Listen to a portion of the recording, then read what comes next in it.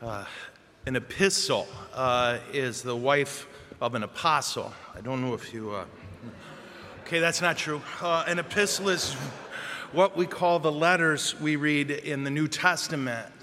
There's different things in the New Testament, right? There's the Gospels, and then we have what we call the epistles. And those are the letters that the apostles wrote to a specific group of people. And then you have what's called the Catholic letters, from the Greek word Catholic, meaning universal.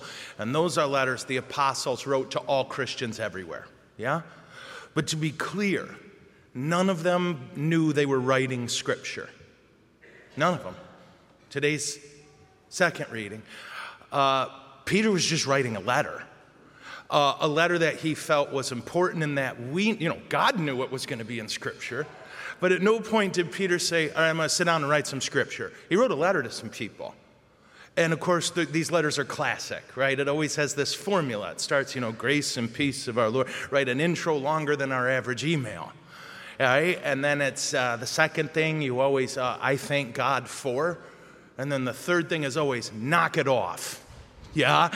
And then the fourth is always, peace out. But it takes them 20 verses, okay? That's the formula they follow. That's how people wrote letters. What we believe and know is that in the case of the ones in the Bible, that God did something very unique and special in inspiring them and guiding their every word. I bring that up because we're going to talk about, I'm going to talk about, you have to listen. You do have bulletins. In our second reading, that's the one we're going to look at. Okay, that's the one we're going to take a look at because this is really intense. And what I would love for us to do is to look at why did Peter write this letter? Because we know. He's writing a group of people who need to know how to answer folks who ask them why they hope. I would love for us to think about it. How amazing it is that there was this group of folks who lived in such a way that their biggest problem was when people would say, why do you have hope? They didn't quite know how to articulate it. And I think it's probably like asking someone, why do you love your spouse? You can give symptoms of that love, but to really say why would be a challenging thing. It's a deep, complex, and rich answer, isn't it? For this to really sink in, I want you to get a sense of what their lives were like. This was 2nd century Roman Empire. And what that meant was Christianity was illegal. And it was a tiny, tiny fraction of the Roman Empire. The Roman Empire had a lot of people in it, about 75 million at that point, which was almost a quarter of the world's known population. And they were all under the Roman emperor, who in this case was a guy named Nero. Now, I'm a Roman historian, so I know a lot about Nero. But if you're not a Roman historian, I'll bet you've heard his name. And what you know is a couple things. He was an emperor and he was nuts. Yeah? And you are right on both. He was 32 kinds of crazy. And he had ultimate, unquestioned power. If you were a Christian, all people in the Roman Empire knew about you for sure, I kid you not, is that you were a cannibal. Yeah? You're like, where did that come from? A real solid misunderstanding of the Eucharist. But what we know is Romans wrote a lot about this weird little group. And the thing they wrote is, we don't understand a lot of what they believe, but we're pretty sure they're cannibals. That's what everyone knew. That's the only thing we know. They're cannibals. Which, I don't know if you know, just a quick heads up, that's not true. Write that down. They also knew that they were strange. That in a culture where what you and I would call sexual morality was non-existent, they had no concept of sexual morality in Roman culture. Well, Christians did. Christians said, oh no, there are things that are right and there are things that are wrong. It drove the Romans nuts. It drove the Romans nuts that they would say there's one God and your gods don't exist. It drove them nuts. Christians had a very hard go. In fact, one of the favorite things for Roman emperors to do, and boy, I would love to do a whole homily on this, but I can't. It has very little to do with Jesus. Roman emperors at this point didn't call themselves emperors. They called themselves princeps, for citizens. They had ultimate power, but they liked to pretend there was still a republic. People still had an illusion that they lived under a republic. If they didn't, they would have rioted. So how did you keep power? Nero had a simple slogan: circuses and food. His idea was, I will keep you fed and entertained, and you won't notice that I'm dominating you. And so he had these things called circuses. The Colosseum wasn't built yet. But they were fields where they would called arenas or circuses. They were called arenas because that's the Latin word for sand, right? Arena, sand. Why that? Because you needed sand for the floor to soak up the blood. The entertainment was killing. The entertainment was torture.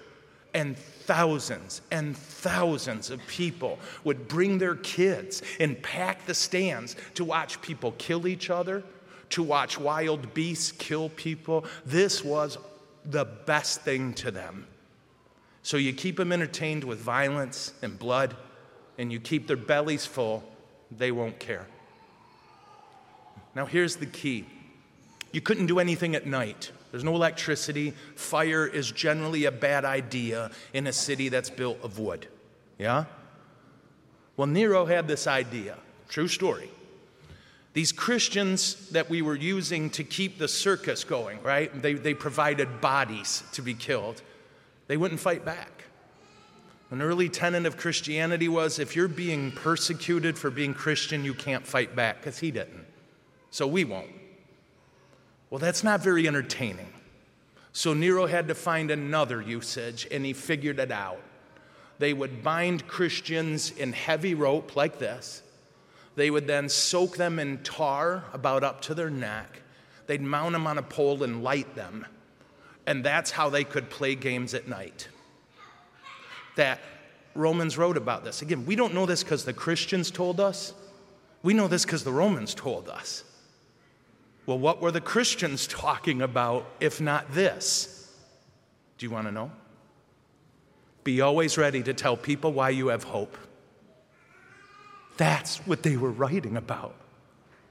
Not we're getting torn to pieces. Not our properties get confiscated daily. Not we're being butchered like sheep. They didn't write about those things. They were too busy writing about Jesus and how crazy they were about him, how willing they were to die for him, and even, as you may remember from the scriptures you've heard, how fired up they were to die for him. We get moderately inconvenienced and the world has to know, yeah? These guys are getting ripped to pieces. And the big problem the church leadership has is, I know you're filled with hope. Let me teach you how to explain it to people. Think about that, because this really tore me up. This was a remarkable challenge to me, that the Christian leadership of the day, their biggest issue was, we need to help people explain why they have so much hope.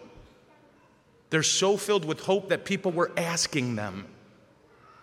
Romans account that Roman soldiers sometimes, not a ton, would convert on the spot. Say, I don't know who your God is, but if they make you like that, I'll die with you.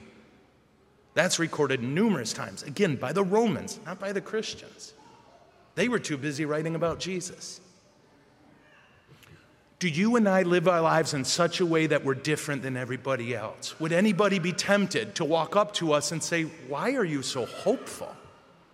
If not, we need to get after that. We need to get after that, because this was a defining element of the early Christian community. Why do you have so much hope? How do we do that? It's kind of simple to explain, a little bit hard to do. We keep our eyes on him. Yeah? Have you ever, I've had the privilege of doing this once. I met a man and we spent a day together. I was in Israel and he was a Muslim and he had questions about Christianity. Do you know what it's like trying to explain to a non-Christian what Good Friday is? Here's what it sounds like. Well, we have this day called Good Friday. Oh, well, do you feast? No. We fast. Okay. Well, was there a great victory? No. This is when our God got tortured to death. This is when all his friends abandoned him. And his mom was there. That's our Good Friday. Do you get how messed up that is? Why is it Good Friday? Because Sunday.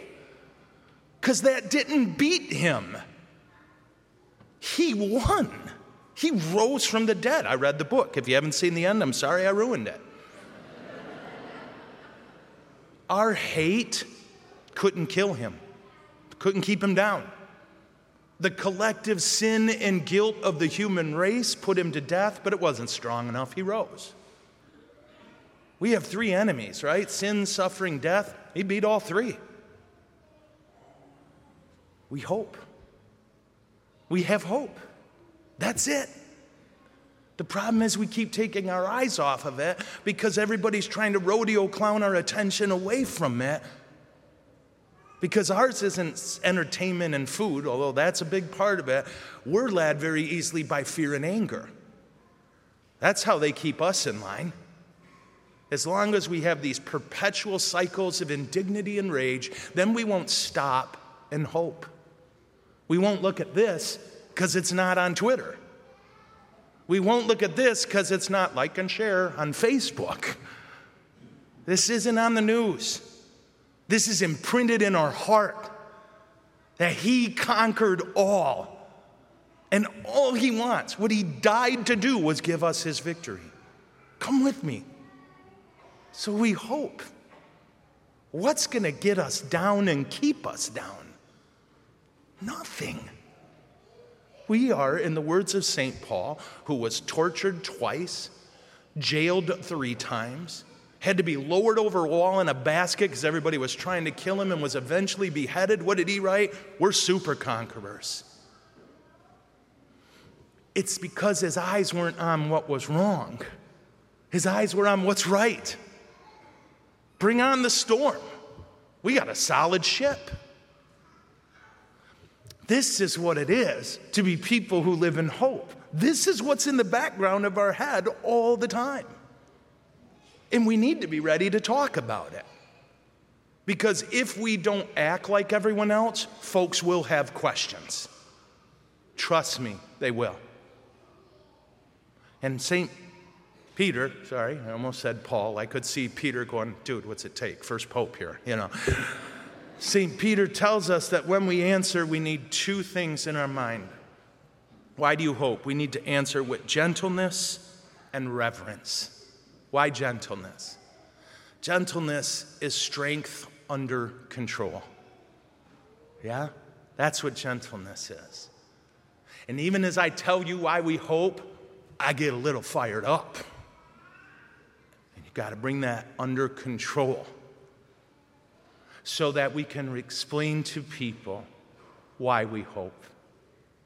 We can explain it with gentleness, meaning we keep that strength under proper control, and 2, reverence, meaning reverence, it's a long chain of words, but it ultimately means awareness. We're aware of who we are talking to. Because you know what happens sometimes when people question us about our hope? We slide them into the category of enemy. No. They're our patient, not our enemy. If we treat them like an enemy for daring to question the faith, we're just like everyone else. But if we remember this is a patient that God has assigned me to do some spiritual surgery here, then we will answer with reverence and with gentleness. And this is what's needed. This is what's needed. This is what will make us holy. Holy means set apart, different. If we act like everyone else, except we throw some Jesus in it on Sunday, it's nothing. I mean, please, throw some Jesus in on Sunday. But it needs to move beyond that into a life filled with hope. Not that we ignore our problems or pretend they don't exist. That's not what I'm talking about. But we place them in the context of this. We place them in the context of this.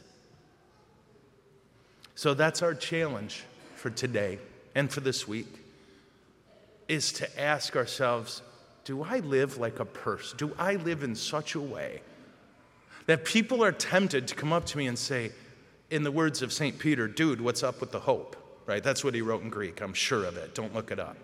All right? Why do you have hope?